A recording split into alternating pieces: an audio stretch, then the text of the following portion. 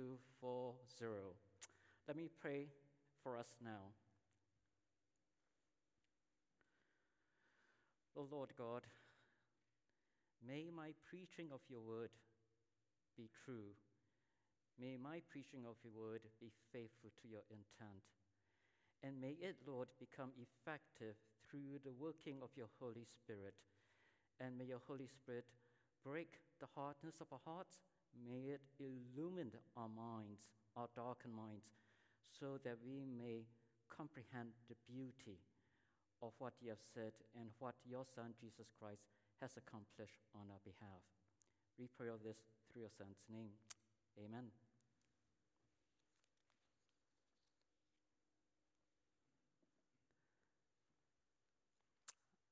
Gotta wait for the slides to come up here. But the passage that I'm taking a look at today is regarding in terms of faith and works, and it's taking a look in terms of how Genesis 15:6 has been used by several New Testament people, especially Paul and James here. Now, one of the things that we've recognized that during this time here in the pandemic itself is that we have seen a proliferation of fake products, fake medical products. You have fake COVID-19 tests, fake PPE itself, fake N95, fake hand sanitizers. And then recently I was taking a look at the Washington Post just a couple of days ago that now we also have fake vaccine itself. Now, the danger of all of these counterfeit products is that they are not effective in terms of providing protection against the virus, and they therefore endanger the person who is using them. Now, the people who purchased these products, they thought that they would get the protection that they need, that they were relying on these equipment itself to protect and to save them, but the fake products were useless in protecting or saving them.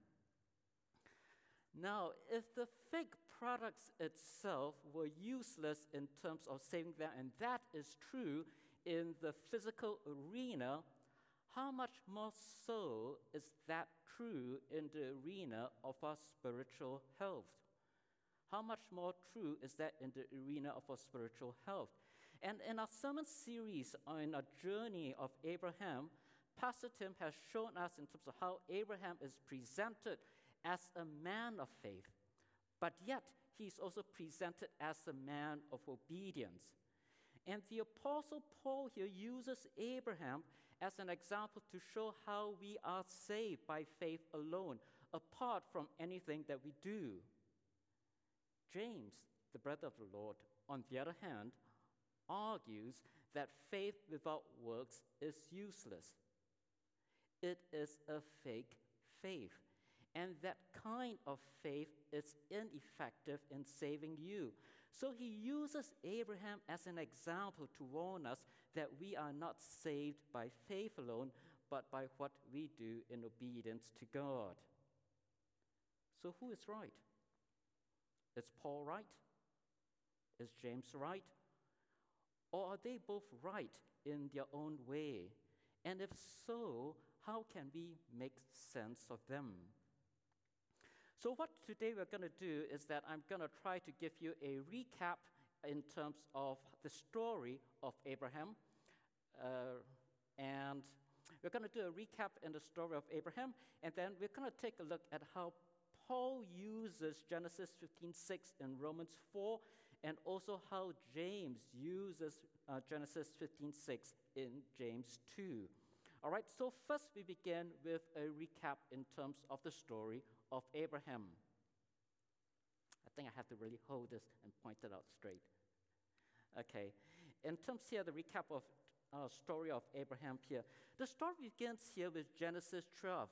And in Genesis 12, God appears to Abraham in Haran and commands him to leave his country, to leave his people, and to go to the land that God is going to show to him. Moreover, God promises that he will make Abraham into a great nation, i.e., that there will be lots of descendants after him. Now, in faith, then Abraham obeys and goes, though he doesn't know where he is going. Now, several years later, that probably about 10 years later here, The promises that were given to Abraham in Genesis 12 has still not been fulfilled, especially that of the descendants. So in Genesis 15, God reaffirms the promises that he made to Abraham. In response to these promises, then Abraham, the text says, that Abraham believed the Lord. He believed God. He trusted God that God will make true on his promises. And God, in response, credits Abraham on that basis of faith as righteousness. God considers Abraham to be righteous because of his faith. In other words, God views Abraham's faith as having fulfilled all that God expects and demands of his people. Now in Genesis 17, then here, God develops further the covenant that he made with Abraham in Genesis 15. And God mandates circumcision as the mark of the covenant that he makes with Abraham and his descendants. And Abraham's faith and obedience is demonstrated in his willingness to circumcise not only himself, but his entire family. Because to refuse circumcision is to reject God's promises. And so Abraham, in obedience, circumcised himself and his entire family. Now, then, several more years later, Abraham's faith is again tested and is again demonstrated here. God tests Abraham, asking him to offer Isaac as a sacrifice. And Abraham demonstrates his faith in obedience by offering Isaac up as a sacrifice. So when we see the entire scope, the entire stretch of Abraham's life, we see how he trusted God. Yes, there were times when it was not as robust as we would like it to be, as it should be, but yet his overall life was a life of faith. And he lived that faith in obedience to God. How? By leaving his family in Haran, by circumcising himself and his entire family, and by offering up Isaac when commanded to do so. So that Abraham's life was marked by faith. At the same time, it was also marked by obedience. So that's kind of the brief summary in terms of the snapshot, in terms of Abraham's life that we had looked at so far. Now let's take a look in terms of how Paul actually uses it, how Paul uses Genesis 15:6 in Romans 4. Now Paul quotes Genesis 15:6 in Romans 4. Actually, the entirety of Romans 4 alludes to Genesis 15:6. But probably I should give you some preliminary remarks here and to set the context of Romans 4. All right, some preliminary remarks here. And it begins here with the first part here in terms of 1:18 to 3:20. Now in 1:18 to 3:20 here, Paul establishes the universal guilt of everybody, meaning that no Jew or Gentile will be justified before God on the basis of anything that they do, because everybody stands condemned before God, because they can never meet God's standard of righteousness by anything that they do. They lack God's righteousness. Now, Paul is responding to an environment in which Jews were boasting in their works, and they were relying on their works for salvation. And so that faced in this kind of environment, Paul claimed that no one can ever meet God's standard of righteousness and that everybody stands condemned under God's judgment. But there is hope. And so in 3:21 to 26 here, Paul then declares that apart from the works itself, salvation, God's righteousness, is available to everyone on the basis of faith.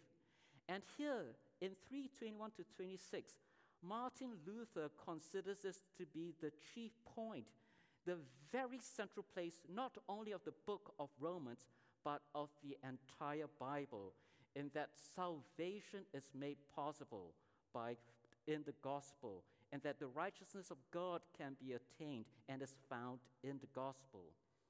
So in 3:27 to 31 then, Paul picks up one thread of it, one element in the dense discussion that has happened before in 3:21 to 26, namely that faith is the only basis for justification. So in 3:27 to 31, Paul lays out the case that faith is the only basis for justification. And in chapter 4 then, Paul then expands in terms of the chapter or that section there where faith is the only basis of justification, using the story of Abraham. So what we do find that it is in 3:27 to 31 and chapter 4, they are integrally related. They are mutually informing one another. Now, there's no way that I can explain and that we can work through those passages in detail in the time that we have. So I'm going to basically take a couple of verses from those two sections. Primarily, chapter 3, verse 28, and chapter 4, verses 3 to 5. All right, so I'm going to focus only on those verses here. So we'll take a look at the first part here, which is in terms of Romans 3:28. Paul here says that we maintain that a person is justified by faith apart from the works of the law. Justification, what is it? It is a legal term. And to be justified is to be declared that you are righteous, to be declared that you are just, or that you are right in the eyes of the judge. It is to be acquitted by the judge in a legal sense of the term. In a law court case, Paul is now then saying that a person is declared to be just by faith, apart from anything that they can possibly do to please God. In other words, a person is justified by faith in Jesus Christ alone. Now, we are saved by trusting that Jesus' death is on the cross is the sacrifice that will atone for our sins before the righteous God. It is a sacrifice that will reconcile us to God. It is a sacrifice that will break down the barrier between us and God, the very barrier that was erected by our own sin. And so that's what Paul says in Romans 3:28, that we are declared to be right before God on the basis of our faith in Jesus Christ and not on anything that we have done. Now, in 4:3 to 5, Paul then further expands on why it is necessary for us to be saved by faith alone, with reference to the story of Abraham. So let's take a look in terms of verse 3 here. It says that, what does Scripture say? Abraham believed God, and it was credited to him as righteousness. So in verse 3, Paul uses Genesis 15:6 as a scriptural proof that God justifies on the basis of faith alone. Now, why did Paul refer to Abraham? Why use Abraham? Because as we are seeing, in a story of Abraham, that Abraham was in no position to accomplish God's promise in his own strength. He was 100 years old. Sarah was 90 years old. He and Sarah were too old to have children, and he could not rely on his own ability. He could do nothing to bring about the promise. He had to rely on another person. He had to rely on another person's ability, on God's ability. He could do nothing. He could only receive. And Abraham's faith honored God because he believed that God could do the impossible. By trusting God to provide for him, Abraham showed that righteousness comes about by believing, by trusting, rather than by working. Now, in the next two verses, in 4 to 5, here, Abraham then draws out the theological conclusions from Genesis 15:6. He says here, now to the one who works, wages are not credited as a gift, but as an obligation. However, to the one who does not work, but trusts God, who justifies the ungodly, their faith is credited as righteousness. Now, when applying Abraham to his argument, Paul says that works can never be the basis of a justification. if works do play a role in our justification, it would mean that our righteousness is an obligation that God has to give to us. It is something that God has to give to us here. Can you remember the first paycheck that you ever received? Can you remember that? I remember mine, I was only 18 in those days. I was in the military, and I was only paid $300 a month, all right? But when I received that paycheck, I knew that I earned it. It was mine, and the army was obligated to pay me for my time and the work that I did. But things are a little bit different in the spiritual arena. You see, our employer is obligated to pay us for the work that we do.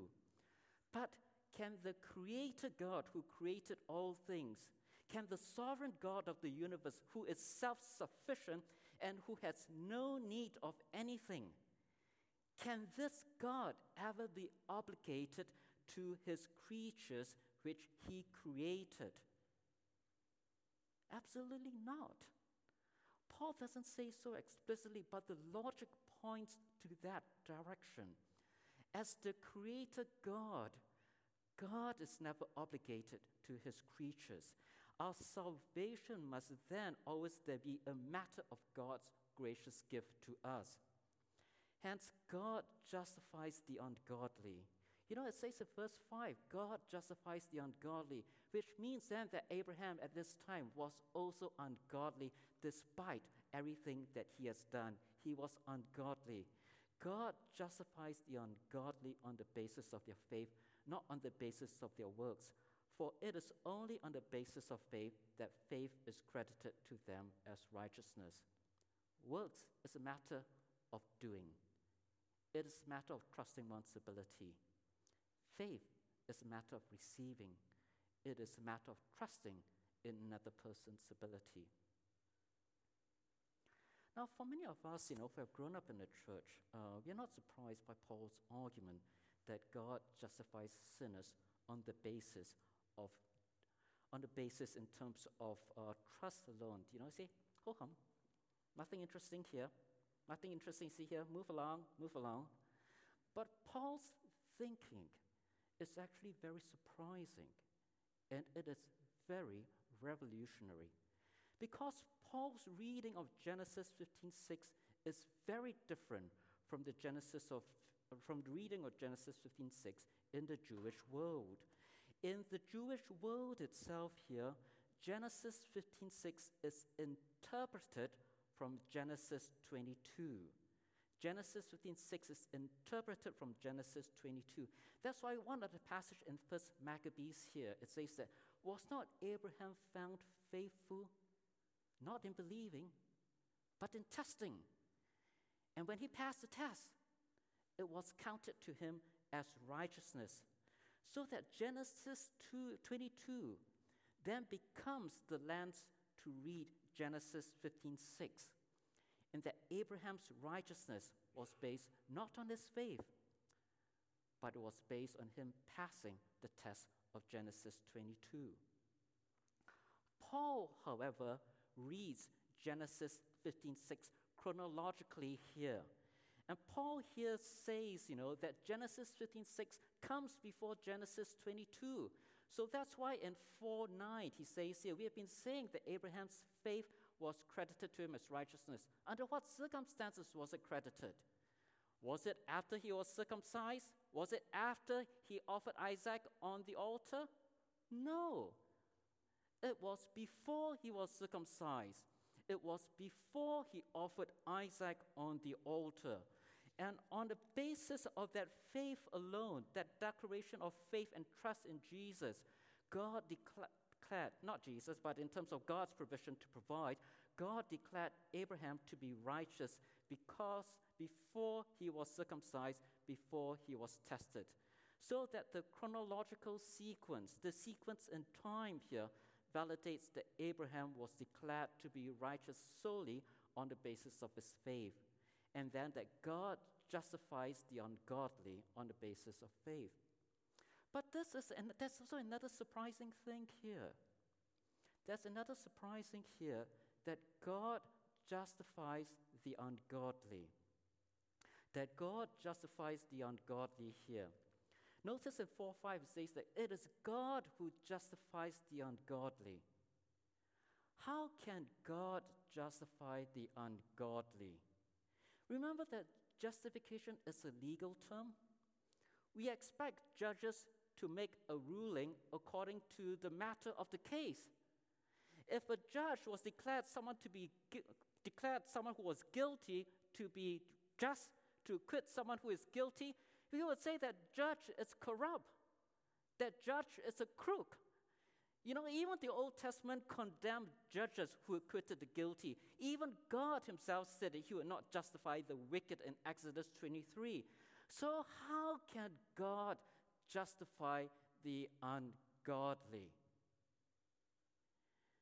Paul doesn't explain it here, but in 2 Corinthians, Paul says that when a person who believes in Jesus, he is united with Jesus in such a way that Jesus' own righteousness becomes our righteousness.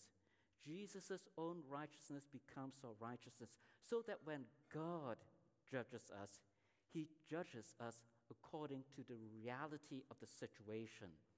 But the righteousness by which a person is declared to be just is not that person's own righteousness, but Jesus' righteousness that has been given to that person. So in summary here, it teaches us in terms of what Paul is saying in Romans 3 and 4, is that God justifies sinners not on the basis of works. Not on the basis of works that are done that they could possibly do, but on the basis of faith in Jesus alone here.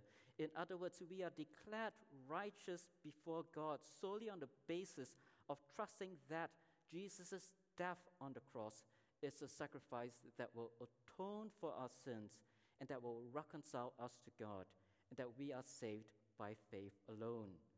God justifies sinners not on the basis of works that are done, that they could possibly have done, but on the basis of faith in Jesus alone. That is absolutely clear. But what about James? What about James here? And in James here, James is responding to a slightly different perspective. James is actually responding to a corrupted understanding of Paul's teaching about justification by faith. And in doing so, James helps to clarify for us what true saving faith is. He helps to clarify for us what genuine faith is, and he differentiates it from a fake faith. So we see here, beginning in James 2 here, 14 to 26, throughout this entire passage, James claims that faith without works is useless.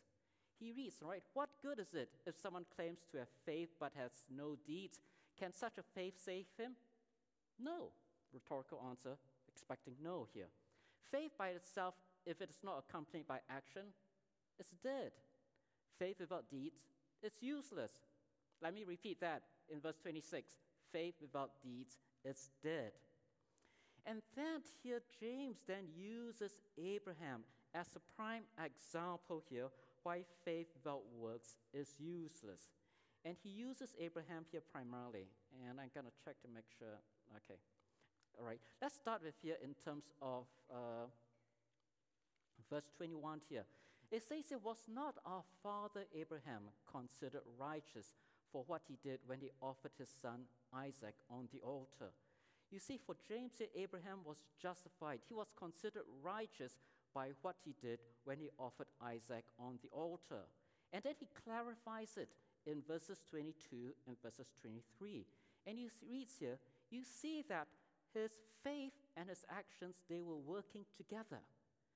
And his faith was made complete by what he did.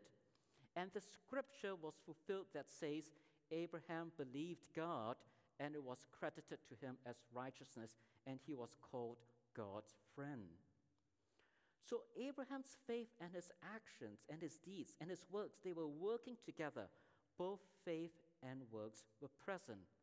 Now, when Abraham says that his faith was made complete, when James says that Abraham's faith was made complete, it doesn't mean that Abraham's faith was defective or that it was inadequate.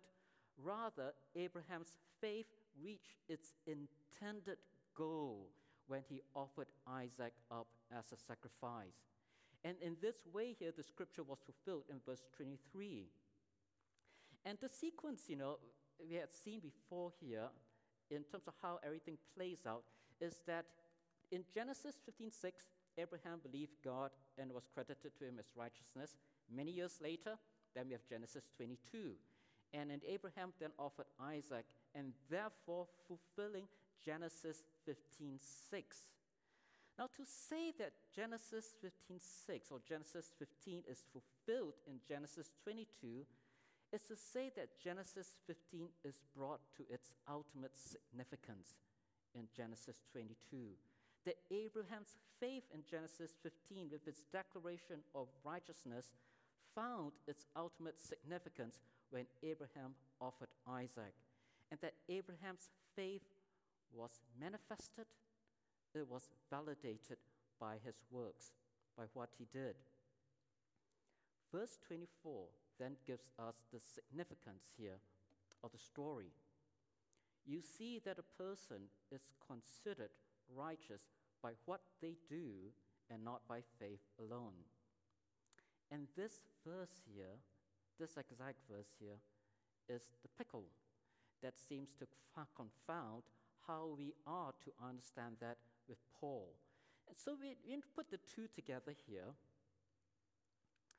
You have James 2:24, where James says that a person is considered righteous or justified by works and not by faith alone. But Paul here in Romans 3 says that a person is justified by faith and not by works of the law. On the surface, they appear to be quite contradictory. On the surface, they appear to be quite contradictory. In fact, Martin Luther here found it impossible to reconcile Paul with James. And he famously said that if anyone could reconcile them both, he would be willing to give that person his doctor's cap. That's a cap that he's wearing, all right? The cap that signified his doctor of theology, and he'll be willing to be called a fool. So it's a true problem here. Now let's kind of divide the problem a little bit further, all right? The problem here is then seen in first part here, that there's an apparent contradiction with the issue of faith. James 2:24 says that a person is justified not by faith alone. Paul, on the other hand, says that a person is justified by faith, presumably by faith alone here. And I think that the resolution here is that Paul and James are talking about different kinds of faith. Paul and James are talking about different kinds of faith here. When James here, James talks about faith alone. And James, when he talks about faith alone, that is the kind of faith that James has been attacking throughout the entire passage. A faith that a person only claims to have. A faith that is dead. A faith that is bogus. A faith that does not result in works. A faith that is all talk, no action. That is the kind of faith that James is denouncing. But that is not the kind of faith that Paul is talking about in Romans 3. When Paul talks about faith in Romans 3, a person being justified by faith, he is talking about a faith that works. He is talking about a faith that expresses itself in love. And so that there is no contradiction between James and Romans. Now let's take a look at yet another problem here. And the problem here, James says that a person is justified by works. Paul would say that a person is justified not by works of the law here. On the surface here, the works that James refers and the works that Paul refers to, on the surface, they are the same. On the surface, they are the same in that they are works done in service to God. But they are different intrinsically in terms of their motivation. The motivation and origin of these works are different. For James, the works arise from a posture of trust in God to save. It is the kind of works that springs from our faith. It shares the same genetic material as our faith. So that this works here arises from our faith in God to save. But for Paul, the works that he is denouncing is the works that arises from our own faith, from our faith in ourselves to save ourselves, from our faith in our own trust and our own ability to save ourselves, rather than from a faith that trusts in God to save him. So there is a difference here with regards to the works here. But there's also another difference with regards to the idea of justification. And here for James here, James is referring to a justification that of when we appear before God on the final day of judgment itself. Now, in both cases here, justification is God's declarative act that a person is in the right, but they refer to different moments of justification. Paul, when he uses justification language, he refers to the initial declaration of a sinner's righteousness before God when the person declares faith in God. So, for example, if you declare faith in God right now, God will declare you just. And that is the kind of justification that Paul is talking about. But when James uses justification, he is talking about the justification that God declares on us when we stand before God on the final day of judgment itself, when we appear before God on the last day and have to give an account. That is the kind of justification that James is talking about. So both use justify differently, but they're not contradictory. They are complementary, meaning that our initial declaration of righteousness when we profess faith in Jesus right now should be the same declaration of righteousness when we stand before God on the judgment day. And the NIV tries to bring up this distinction here, that in the way that in NIV renders James 2 using a person is considered righteous, whereas in Romans 3, it uses that a person is justified. It's the same word in both cases, but the NIV renders it a little bit differently to kind of show you the contrast between the different moments of justification. So, in summary of James here, we would say that what James tells us is that we are saved by a certain kind of faith. We are saved by a certain kind of faith, but a faith that is not alone. We are saved by a certain kind of faith that manifests itself in works. All right, that manifests itself in works. Now, putting Paul and James together, that we would say that Paul says that we are saved by faith alone. James says that we are saved by a faith that is not alone.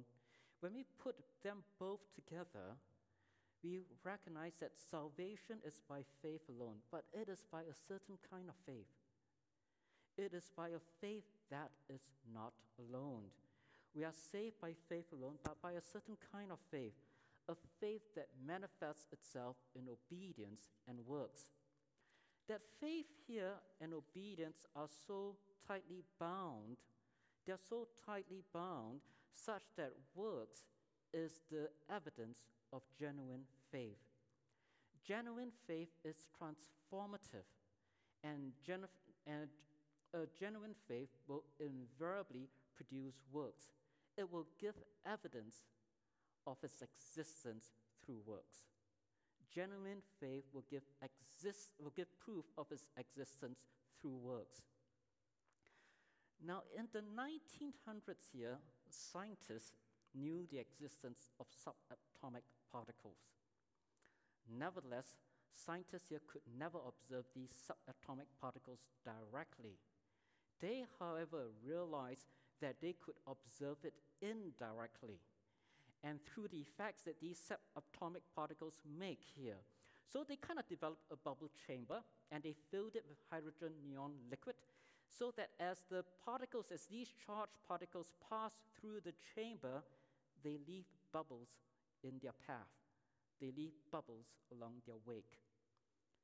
In the same way for us too, as we go about our life of faith, our genuine faith will leave bubbles of works in its wake. It will leave bubbles of works in its wake here. And these bubbles of works, they testify to the genuine faith that we profess. So saving faith cannot be separated from obedience, and saving faith manifests itself in obedience, and it manifests itself in works. And this then comes to our big idea here, Since we are saved by faith in Jesus alone, then let us live out that faith in obedience to God. Since we are saved by faith in Jesus alone, let us live out that faith in obedience to God here. Let me end with just some concluding applications here. Our survey here of Paul and James shows us that there's a certain tension in this matter of faith and works, that we are saved by faith apart from anything that we do, yet we are saved by a certain kind of faith that expresses itself in obedience to God. So let me add with just two considerations here. For those of you who have not made a profession of faith in our Lord Jesus Christ, do know that there is nothing that we can do to merit or to earn salvation. The best that we can do will be considered as filthy rags before God. But the gospel, or rather the good news about Jesus Christ, is that God's righteousness, his gift of salvation, has been made available to us, and that it can be received by faith, by this helpless trust that God has himself provided the means of saving us through the death of his Son, Jesus Christ, on the cross. So if you have not received this gift of salvation, I implore you to do so. I beg of you to do so, because it's going to be the best thing that you have done. It's going to be the best gift that you would have ever received. But for those of us who have already made a profession of faith in our Lord Jesus Christ, let me ask you this. Are you living out your faith in obedience to God? Are you living out your faith in obedience to God? If there is no desire at all to obey God, if there's no one shred of desire to live a life that is pleasing to God, take heed from the warning of James. Please take heed from the warning of James that the faith you claim to have is probably dead. The faith that you claim to have is probably useless. You can't just say, I was baptized as a kid. I still have my baptismal card with me. That's my passport to heaven. But if your life does not reflect any desire to please God, any desire to obey God, you are deceiving yourself. And just as a fake COVID vaccine will not help you at all, neither will your fake faith help you at all when you stand before God on the judgment day. But perhaps some of you are like me, and you realize how often we do not fully live out our faith, and we find ourselves unable, unwilling to do the works that God wants us to do. Now, if you are in that situation, take heart, because that is precisely what we need to realize. That is precisely what we need to realize. And we need to understand that we can't do the works that God wants us to do on our own strength, on our own ability, and that we need the gospel. We needed the gospel when we came to faith, and we need the gospel in this life of faith. Our initial profession of faith must bear the DNA of the gospel. Similarly, our works must also bear the DNA of the gospel. Just as we depended on the Holy Spirit for the initial profession of faith, so also we depend on the Holy Spirit for obedience and works. That our works must bear the fingerprint of the gospel. Our obedience must bear the fingerprint of the gospel itself. And so, we fall before our King and say, Lord, I'm not able to do the works that you want me to do. I can't obey you as I would like to do so.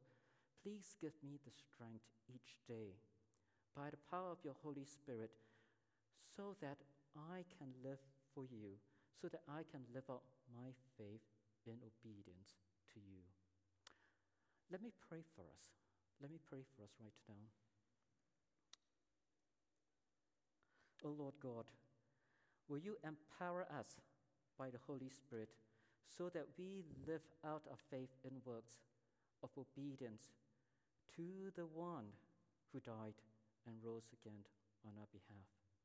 Amen.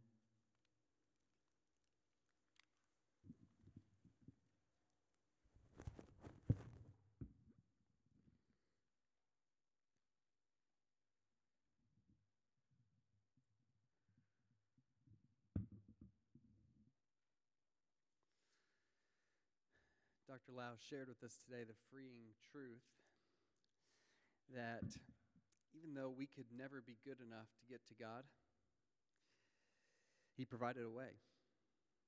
Our deeds won't be enough, but if we put our faith in the deeds of another, the right other, that faith will be credited to us as righteousness. But I don't know about you, my faith isn't always perfect. So as we come before this table together with this glorious truth on our hearts, justification by faith alone, we do well to ask ourselves first an important clarifying question, I think. Namely, is our faith then what God finds acceptable in us? In other words, as we approach God, is it our faith that's what He finds pleasing when He looks at us? Is it our faith that allows us to draw near to His throne? Not exactly. Even the reformers who recovered and held up the great idea of justification by faith alone that Dr. Lau preached today would say, it's not precisely our faith that God finds acceptable in us. Rather, it's the object of our faith that God finds acceptable. Now, make no mistake, faith is essential, as we heard today. It's an instrumental cause of our salvation, theologians would say. But strictly speaking, faith in itself doesn't necessarily save. Faith is the instrument by which we embrace the one who does save. You can think about it like if we all walked right now out onto a frozen pond together. Right? Is our faith in the ice that which will save us? No, right? If we are going to be saved, it'll be because of the thick ice. That's what will save us. Right? And it's the same with our eternal salvation. Our faith doesn't save us as much as the object of our faith saves us. And that's what makes our faith essential. So as we come to this table today, that's good news, isn't it? Because if our salvation merely relied on our faith, I don't know about you, but I'd be in a sweat right now. Right? Because some days my faith is strong, other days my faith is weak. What if our status before God rose and fell with the magnitude of our faith? Thank God that that's not the way it is. We don't have to put our faith in our faith. We get to put our faith in Christ. And He never cracks. He's never shaken. He never wavers, even when we waver. So here at the table, we commemorate not our faith in Christ per se, but the work of Christ, which is the object of our faith. And this is one act of faith that we take here, and we will take here in the coming moments to live out that faith in obedience, praying that we will commune intimately with Him as we partake of this meal, strengthening that faith that we have all the more as we are nourished by His presence in these elements. Would you pray with me? Lord Jesus Christ, our Savior, to you be praise and honor for giving yourself, for shedding your blood, for letting your body be broken in death for our sake, so that we might have the forgiveness of sins and eternal life. God, bless this bread which we eat together and the cup which we drink together. Let us, through this bread and this cup, partake of your Son, Jesus Christ, who himself is our Savior. It's in his name we pray. Amen.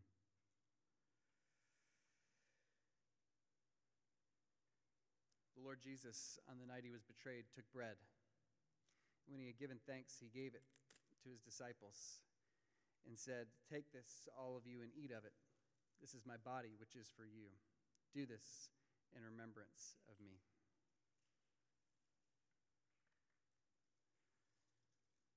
In the same way, after supper, he took the cup, saying, "This cup is the new covenant in my blood. Do this as often as you drink of it in remembrance of me. For as often as you eat this bread and drink this cup, you proclaim the Lord's death until he comes." Some of you have begun, but let's take out our elements now. The bread first.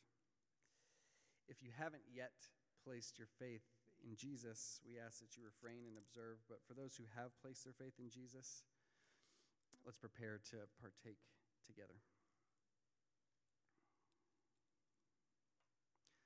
The body of Christ given for you. Take and eat.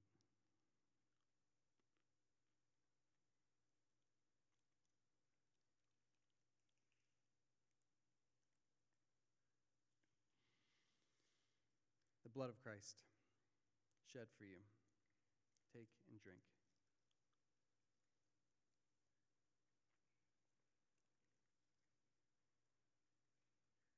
Let's pray once more. Triune God, we thank you for the body and blood of Jesus that were shed to wash us from our sin and make us new. We thank you that even when our faith wavers, the death and resurrection of Christ remain an unwavering historical reality, objectively guaranteeing our salvation despite all our failures in deeds and all our feebleness in faith. We're grateful this morning for this subjective experience of that objective reality in which we've had the honor of partaking together in Christ's body and blood. Please sustain us by your nourishing presence as your Spirit conforms us to the image of Christ, in whose name we pray. Amen.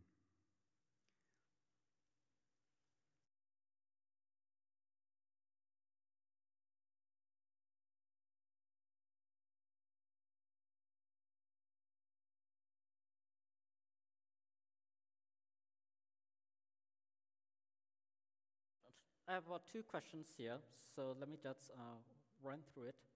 The question here begins, in the original text, do Paul and James use different words for justify faith and works? The answer is no, that both James and Paul use exactly the same words in Greek. But for us here is that because we believe that God is the one, God is the ultimate author of both Paul and James here. And that's why we are striving to see whether there's a way that we can make sense of how these passages, which on the surface appear to be contradictory. The other question that comes out here is that who were the audience here of Paul's message and who was James' audience here?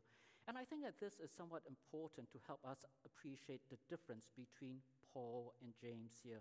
Is that Paul was really combating, he was facing a situation where Jews were basically claiming that they can attain God's righteousness on the basis of their works.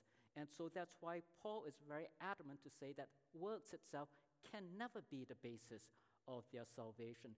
James, on the other hand, is facing a situation where there was probably a corrupted understanding of Paul's message of justification by faith, and where people are saying, well, you just got to agree, you just have to believe it. But that kind of belief where it is not manifested itself in works, James would say that that is not true belief at all.